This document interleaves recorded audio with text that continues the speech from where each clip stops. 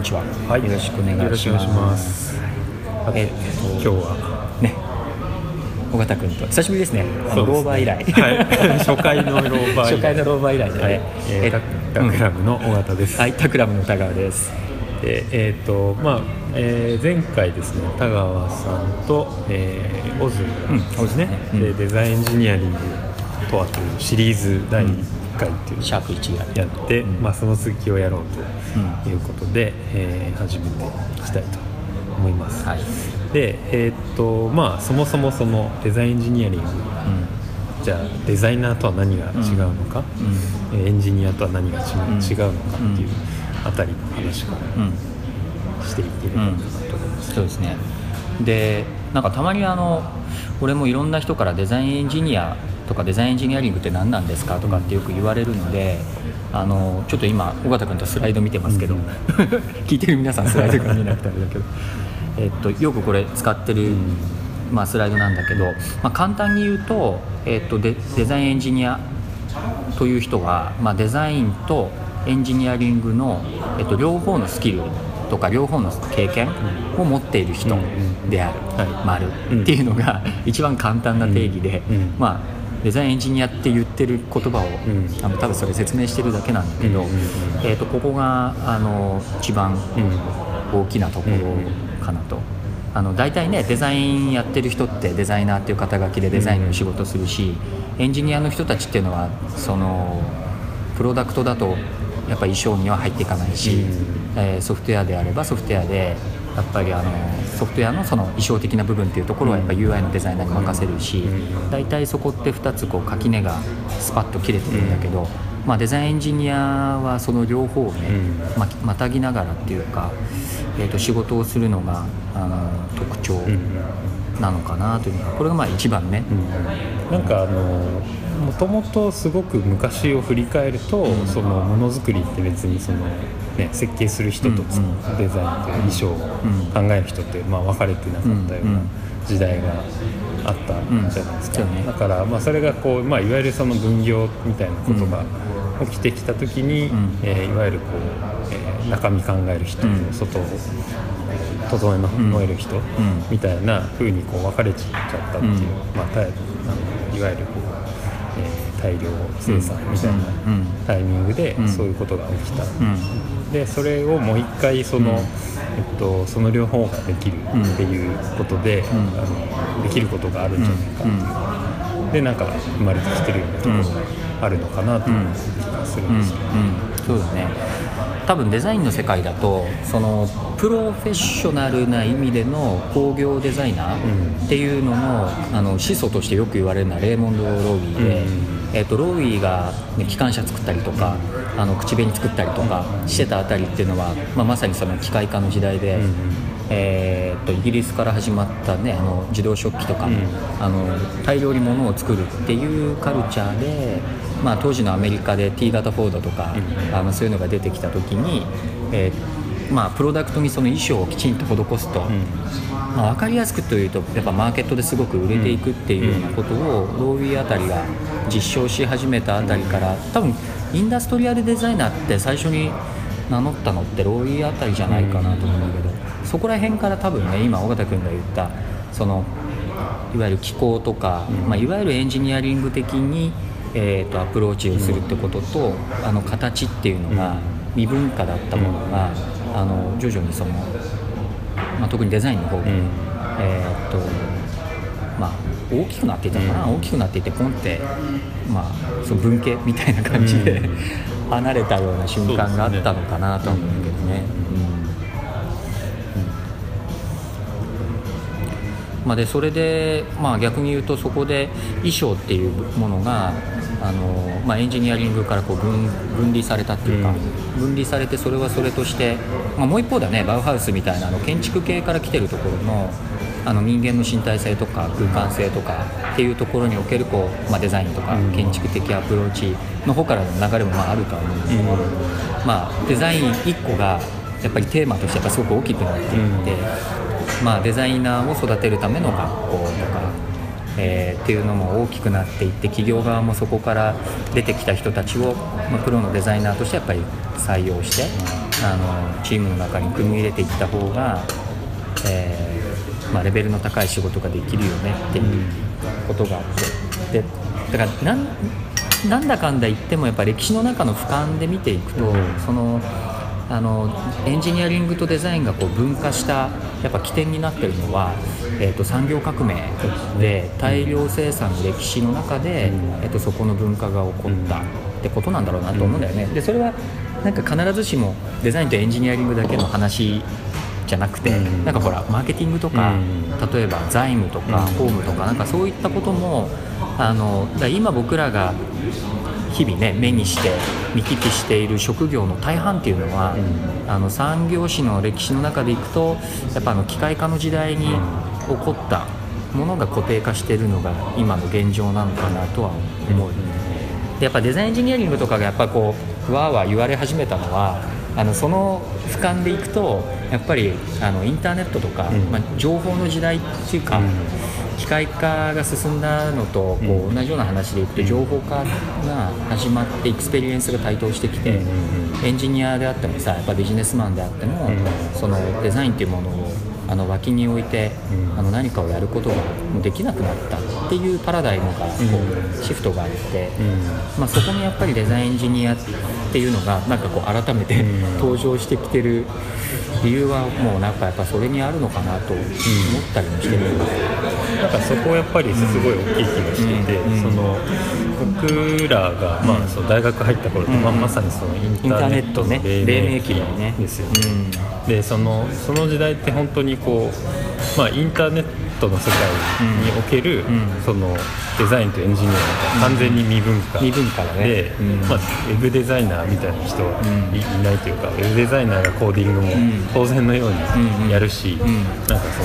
その今またそこはこう多分分業化ある程度されてきてるとかあるんですけど、なんかその当時を考えると非常にそこが分かれていなくて、それがすごい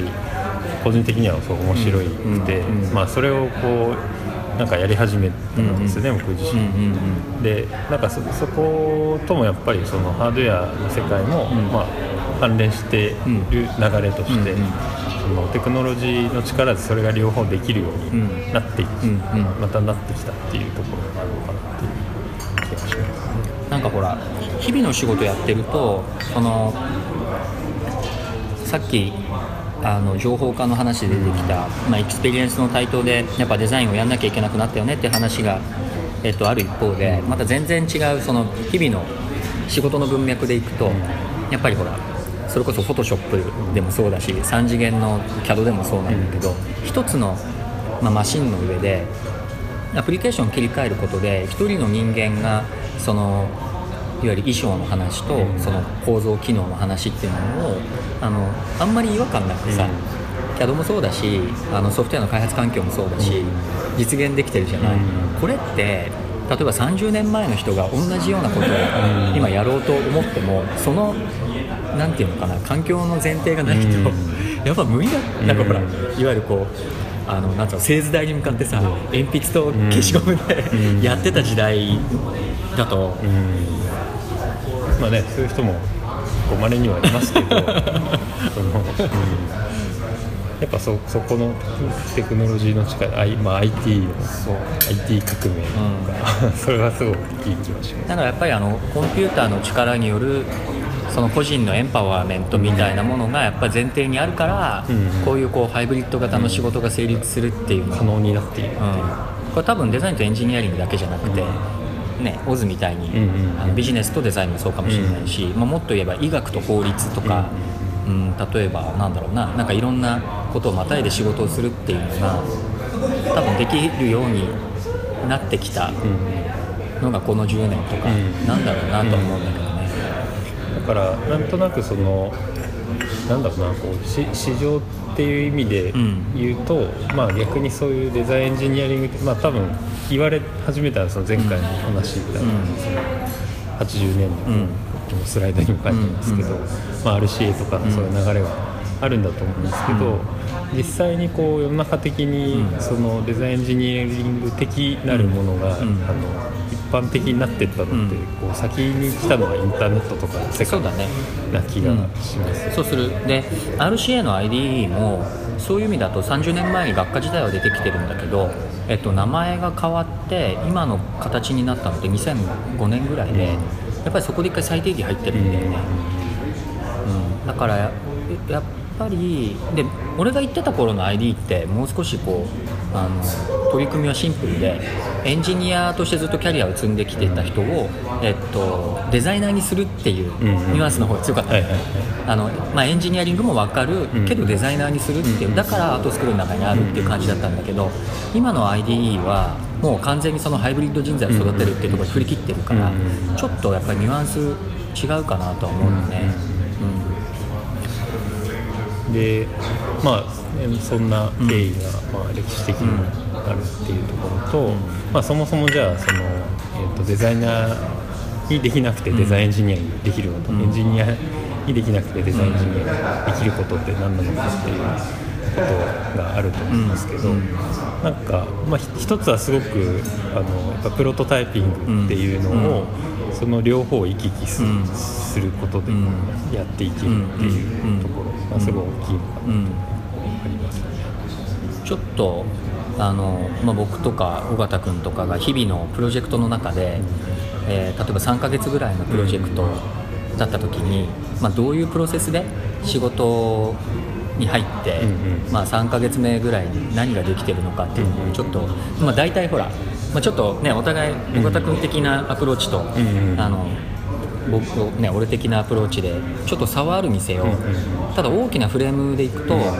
似たような流れで多分やってるんじゃないかなと思うんだけど、まず最初ねヒアリングとかリサーチとか、そうですね、から入るね、調べるところからね、なんかまずこうその分野のことを知るというか、いろんな分野の仕事をやるので、それをリサーチをして、で専門家とか、内部の人たちの話を聞く、でそれでなんか、まず最初のその、いわゆる仮説ですよね、仮説を立てる、で、仮説を立てたらまずもう作ってるっていうのはすごい一番大きい、なんかね、最初にやるこう調べるところで、やるのは、たくさんインタビューやるよね、とにかく最近ね。例えば競合関係を知るとか、その技術がテーマの話だったら技術の根っこの話を、クライアントの結構コアな、サイエンティストとかエンジニアの人に聞くのもあるし、あと経営者に、将来目指している大きなビジョンの話を聞いたりもするし、とにかくたくさん話を聞くっていうのは、タクラム的カルチャーとしてすごいあるよね。でそこら辺からスタートしてその仮説コンセプトを作る段になったそこから質的な違いが多分出てきて、デザインエンジニアたちは多分最初の初期仮説ができてからの、プロトタイプまで持っていくスピードが、多分スピードっていうかその腰の軽さというか仮説考えてるところから手を動かしても、プロトタイプに取り組み始めるっていうあたりは少しそこは質的な特徴だよね。多分なんかそのラーニングカーブ的にこう、その最初のリサーチでガーッといろんなことを学習していって、でそれがこう悟り始めたところで作り始めるみたいな、なんかそこでまた新たなそのアイデアとか、こう気づきみたいなのを得ていくっていう、だから考えるスピードが、初めそのインプットを大量にして、そこでいろんなことに気づいて、なんか初期コンセプトが出てきたタイミングで、それをなんかその頭の中だけでこうとどめておかずに、一回形にしながら次のステップを目指していくっていうところがすごく違うですね。多分やってる仕事がその前例がないタイプの仕事が多いので、デスクトップで、ペーパーの上で仮説をこう文字とダイアグラムとかスケッチとかで書いててもそれがいいんだか悪いんだか、よくわからないというか、だから少なくとも体験できるものを作ってみて、それを見ながら議論するっていう。そうですね。なんか黒本にも書いたんですけど、そのプロトタイピング3つの機能というか、だかから、まあ、いわゆるこう従来的な意味でのその PDCA みたいな話だから、まあやって作ってみてテストして、改善して、でこうどんどんクオリティが上がっていくっていうのはもちろんあるんですけど、まあ、その頭と手を同時に動かしていくっていう、その創造のためのプロセスとしてプロトタイピングを使うことと、まあ、もう一つそのコミュニケーションのツールっていうのはすごい大きいかなと思うんですよね。クライアントワークが特になんかね、俺最近やっぱプロトタイプをできるだけプロジェクトの早い段階で作ることの一つの意味が、どこら辺にあるのかなって思うときに、さっきのラーニングカーブの話あるじゃないで、結局のところやっぱりこうどれだけ自分たちが知らないその情報に対してこうそれを集めてくるかとかっていうところとか、まあね、僕らのクライアントって大体10年選手とか20年選手が多い中で、まあ、自分たちが入っていくときはね、ある程度新参者的に入っていくところもあるので、そのどれだけその周辺のプロの人たちから彼らの暗黙知も含めて情報をこう引き出してくるか、でそれをこうインテグレーションするかっていうところがやっぱり一つポイントになってくるので、やっぱプロトタイプ、そのコミュニケーションのツールとしてのプロトタイプっていう中の多分柱の一つになってくるんだけど、面白いなと思うのは人間なんかプロの人たちに対して俺たちが最初作る初期仮説のプロトタイプってある意味穴ぼこだらけというかさ、完成された仮説じゃないから、プロの人たちから見ると間違ってるところも結構あるじゃない。でまあもう最近なんか俺もだいぶ開き直ってるから今日見せるものは本当に最初のプロトタイプだから、まあ間違い半分、新しいまあ合ってるところ半分、まあ、ぐらいの感じで見てくださいねとかっていうと、プロの人たちって間違ってるところ間違い探しというか、間違ってるところの指摘能力ってめちゃくちゃ高くて、なんかねこの技術のコアな部分を教えてくださいとか言っても結構通り一遍の説明しか出てこないんだけど、なんかこちらから出したプロトタイプがちらっとで間違ってると、いやここはプロじゃやっぱプロじゃない人にはこういうとこわからないよねみたいなそういうこうことも含めてなんだけど、いやここは実はそういうことじゃなくてみたいなことをたくさん喋ってくれる傾向があって、だからその間違いを指摘してもらうモードに、なってもらえると、オープンクエスチョンでいろいろ聞くののなんか 2,3 倍その情報っていうか、コアな情報だよね。しかもねコアな情報が結構相手方から出てくるっていう傾向があって、でそれは自分たちの頭の中で考えているよりもすごいこうアイデアジェネレーションのさプロセスでいうととてもコレクティブっていうか、たくさんの人の頭からさ、コンコンとこうなんかいろんな情報が出て、まあ、プロトタイプが媒介になって、でそれをまあプロジェクトが始まってほら2週間目とか3週間目とかで作っていくから、そうするとプロジェクトの折り返し地点ぐらいまでなってると、まあ、相当量の情報が、まあ、テーブルの上に自動的に出てくるっていう、なんかそこの、まあ、課題が出てくるっていうか、課題を見つけてもらうところを、その相手のプロの人たちに入ってくる感じなのかもしれないですね。でなんかそれに対してこうなんかそのクリエイティブな解決方法をそこにまた提示していくっていうところが、まあ、デザイナー的な部分に今度またなってくるのかなっていう。でそれで出しておいて、それをまたプロトにやろうとするとそこでエンジニアリングが必要になってくるので、っていうのの繰り返しだよね。で多分だからデザインエンジニアリングの一つの、面白いところっていうか、まあ旨味の部分ってこの、プロトタイピングのスピンの速度が普通の、まあ、デザイナープラスエンジニアのチームよりも多分速くて、仮に、まあ、10% でも 20% でもいいんだけど、仮に倍ぐらい速いとすると、まあ、普通のチームだと2週間かけて、ワンスピン回すところを、まあ、デザインエンジニアの入ってるチームだと1週間ぐらいのスパンで、これを回せるようになるので、まあ、そうするとこう2,3 ヶ月のねプロジェクトの中で回せるプロトタイプのその数が、まあ、倍とかになると、大体そのクオリティの上がっていき方ってさ、間違いが1回プロトタイプを回すと半分になって、でもう1回回すとさらに半分になってっていう感じで、大体その乗数で効いてくる感じがこうあって、だからプロトタイピングの回す回数を稼げることイコールスピードが上がる、でスピードが上がるとクオリティが自動的に、上がっていくっていうようなパターン、でなんかタクラムのデザインエンジニアでもやっぱ経験値の高いデザインエンジニアたちってとにかくプロトタイピング早いよね。そうですね、しかもハードウェアもソフトウェアもある程度頭の中に入っていて、どの手のやつを作んなきゃいけないのかっていうことについても最短距離で今議論しなきゃいけないポイントに絞ったプロトタイプを最小の時間で作ってしまうっていうところの引き出しの多さっていうか、本当そこに尽きる。そこだよね。なんかその作りながら何をここは省略していいとか、これはでもすごい大事なファクターだとかっていうののなんかセンスっていうか見極めがね、こう、そこ経験だと思うんですけど、だからプロトタイプを作るってことが自己目的化しないように、今何を自分たちがやっぱりこう突き詰めなきゃいけないのかっていうことを毎週毎週そのね切り替えながら、そこに対してプロトタイプを当てていくような感覚が非常になんか研ぎ澄まされているというか、だからデザインエンジニアリングってさ、そういう意味だとやっぱりすごくプロセス重視だよね。俺も尾形君もさ、やっぱすごい優秀なデザイナーたちと仕事してる時に、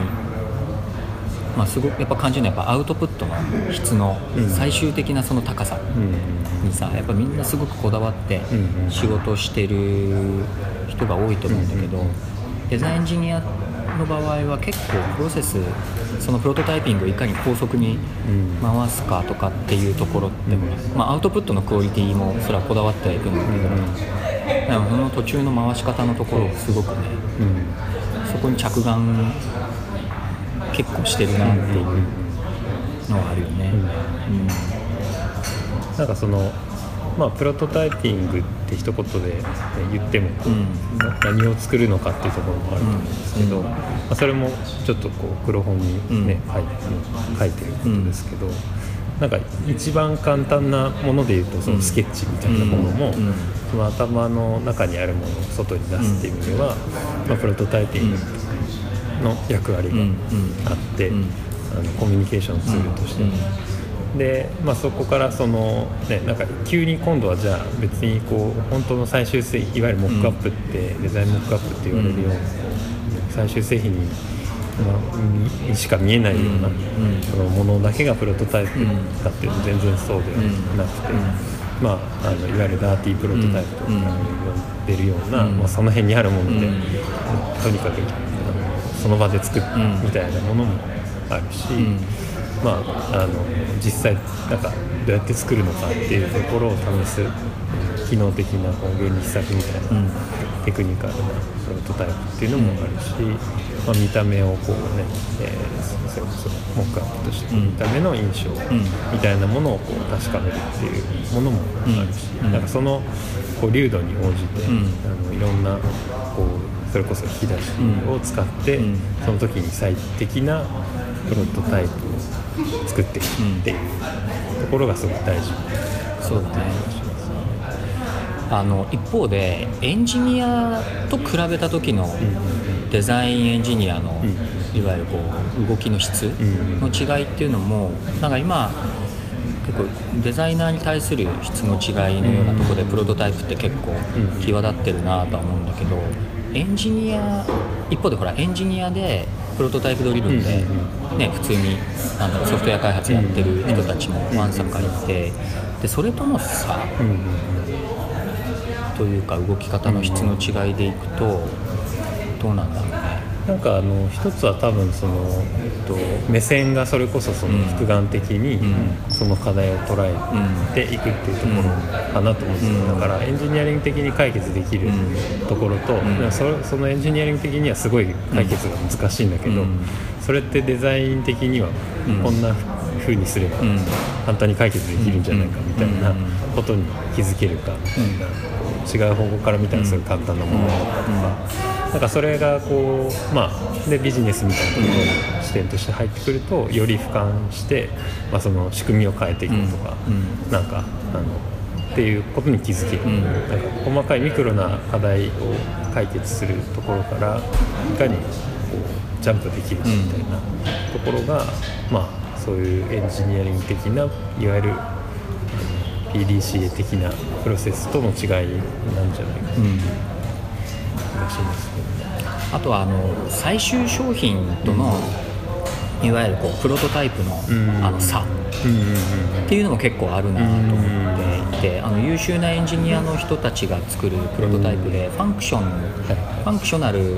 なプロトタイプなんだけど、なんかそれがこう店頭に並んでる感じがしないとか、あとなんかソフトウェアの場合だとワイヤーとか画面遷移すごくよくできてるんだけど、ユーザーテストしようとするとそのクオリティに達してなくて、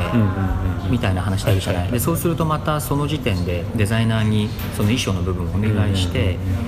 っていうような人も結構いるんじゃないかなと思うんだけど、デザインエンジニアの場合はかなり最終商品を知ってるからね、ある程度。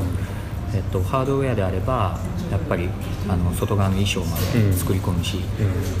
UI とかだと、画面のそのデザインのところまできっちり作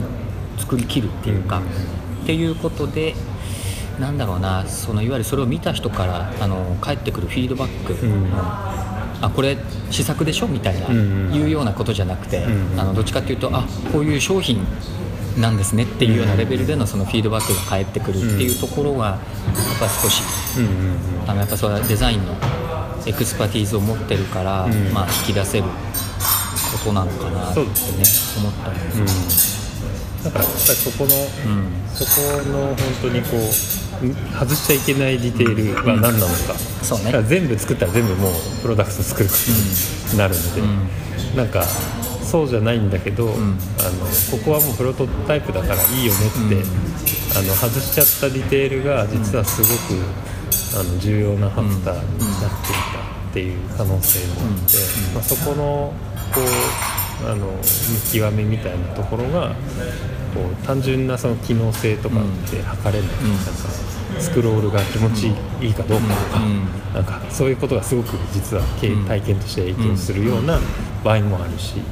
なんかその時はそこの部分はすごく丁寧に作んなきゃいけないしとか、なんかそういうことが大事なのかなと、その両方にこう目がちゃんと行き届くっていうのが、優れたデザインエンジニアなのかな、今ねタクラムで育てようとしているデザインエンジニアたちっていうのはよく4象限の話するけど、デザインとエンジニアリングっていう軸と、ハードウェアとソフトウェア、掛け算すると4つ領域が出てきて、でこの4つの領域をある程度まんべんなく行き来しながらものづくりができるような人たちっていうのがまず最初のゴール地点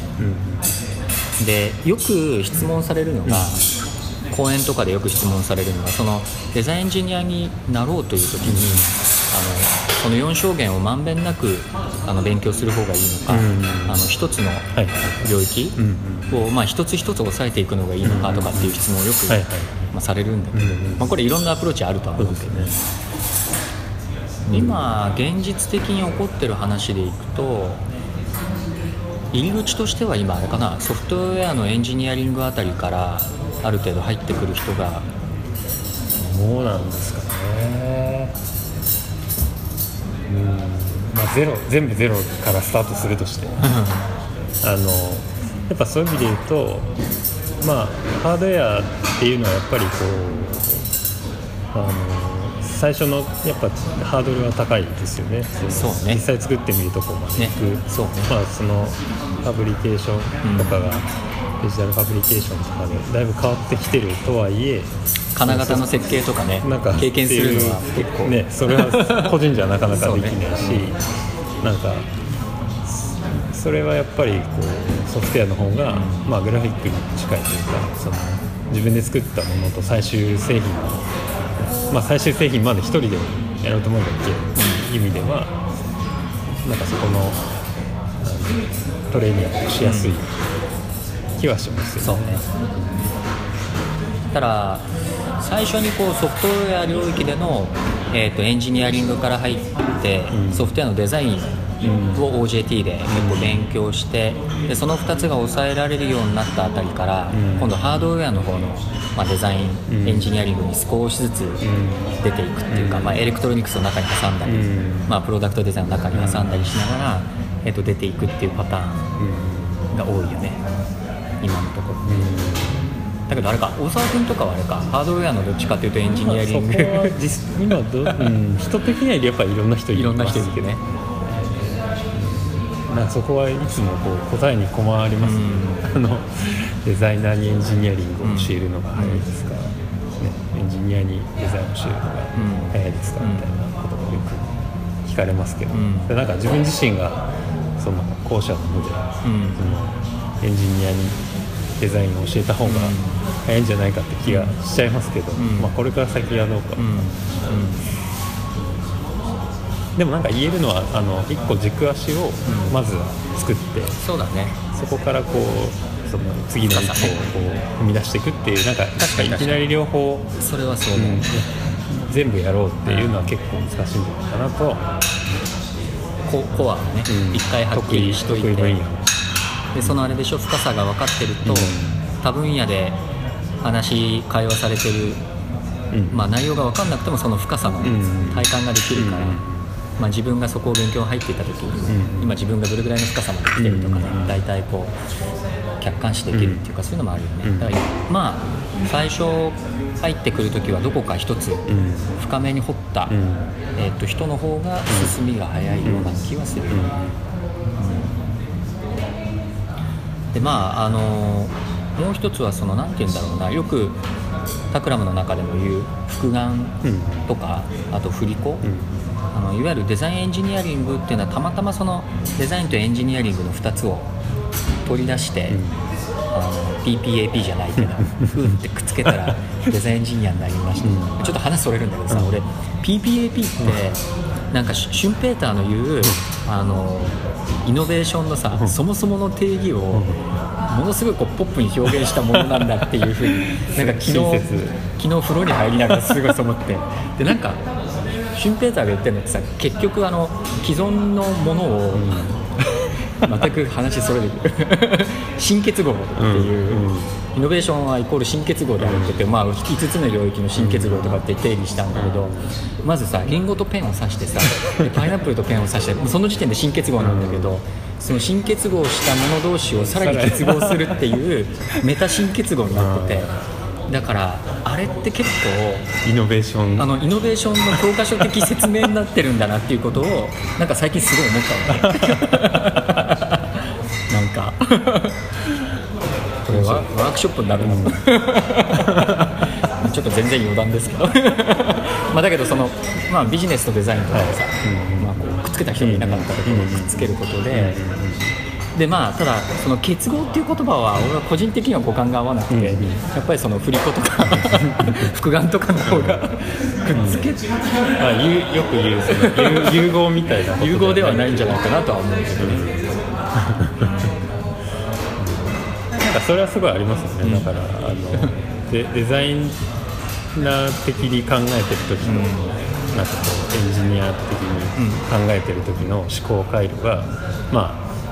すごい高速に行き来してるので、なんか同時に存在してるように見えるみたいな、分身論この前平野さんとの対談の時に軍人に対して分身の話をしたんだけど会話の中でスルッとスルーしてあんまり内容が深まらなかったんで真意が伝わらなかった、まさにそうですねみたいなこと言われて、なんか次の話題に行っちゃって違いが伝わらなかったちょっと不完全燃焼感があるんだけど、まだ次のだか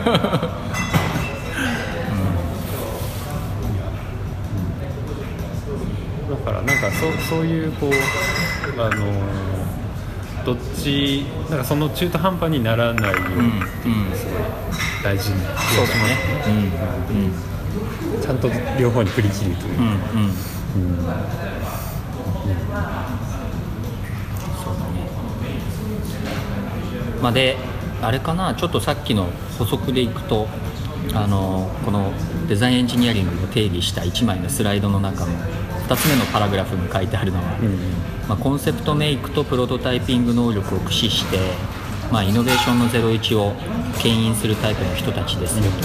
と。で、新しい商品とか新しいサービスとか、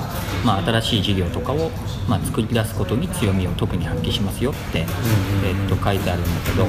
でこれはさっきの話でいくと何なのかなっていうと、その定型化されてないプロジェクトっていうか、過去に事例のないプロジェクトを、チームでね作っていくときに、結局のところこう作ればものができるっていうことがチーム自体の、例えば10年選手でもわからないような領域の仕事って結構あって、でそういうタイプの仕事に入っていくときにこのプロトタイピング能力が一つ武器としてはすごく効いてくるのと、さっきから話に出てる、複眼思考というか、いろんな視点でプロジェクトをこう見ていく力っていうのが、あるのかなと。でこれ逆に言うと、ひっくり返すと業界が、かなりも固まって、商品同士の競争っていうのがある程度もうメモリが引かれていて、例えばこの競争軸で競争すればいいってことが定義されちゃった領域は、あんまり俺たちみたいな人って、パフォームしないのかなってすごい思うことがあって、でさっきの話でやっぱりウェブも近いところがあって、最初はほら溶卵機は、両頭使いがたくさんいたけど、なんかもはやほらなんかものすごいミクロに細分化された、職能に分解されていくじゃない。だからなんか、ビジネスのエリアが決まって、いわゆる能率とか効率とかっていうところだけの話になっていくと、俺たちみたいなハイブリッド型よりもやっぱ専門型で、もう仕事の内容がほら、ある程度定型化されてて決まっててっていうことをこう高速に深くやれる人たちの方が多分パフォーマンスが高いのかなと思うので、物差しが決まってより高くとかより早くとか、だからなんかこれはなんか時代性の話にまた戻るんだけど、やっぱり、今はなんだかんだ言って産業革命期にいて、でだからこそこういう仕事が、あるというかあるんだけど、これがただ産業史の中でいくと大体こう産業革命ってさ100年ぐらいのスパンで起こったり終わったりするんだけど、後半に入ってくると結構もうなんていうの溶卵期は終わって安定期に入ってくるっていうフェーズになるから、デザインエンジニアたちのいわゆる社会の中でのこう役割っていうのもなんか永遠に続くわけじゃ多分全然なくて、一回こう社会が安定し始めると、なんか今度はね、また専門特化型のところ、多分今の専門特化型とは全然違うところにまたシフトしてるような気がするんだよね。例えば一口にグラフィックデザイナーって言っても、多分今のグラフィックデザイナーと、その溶卵期が終わった30年後ぐらいのグラフィックデザイナーってやってること全然違うそうだけど、またそっちに多分戻ってくるんだろうなという感じもしてはいる。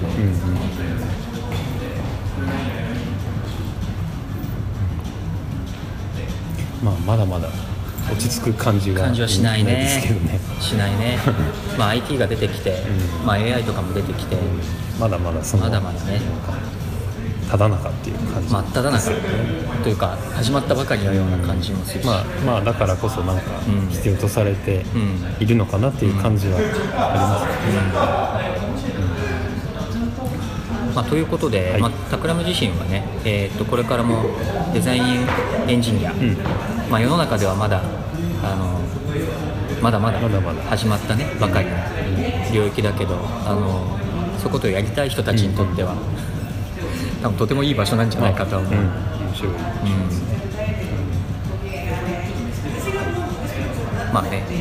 興味がある人は連絡してもらったりとか、イベントに参加してもらったりとか、本読んでもらったりとかするというか、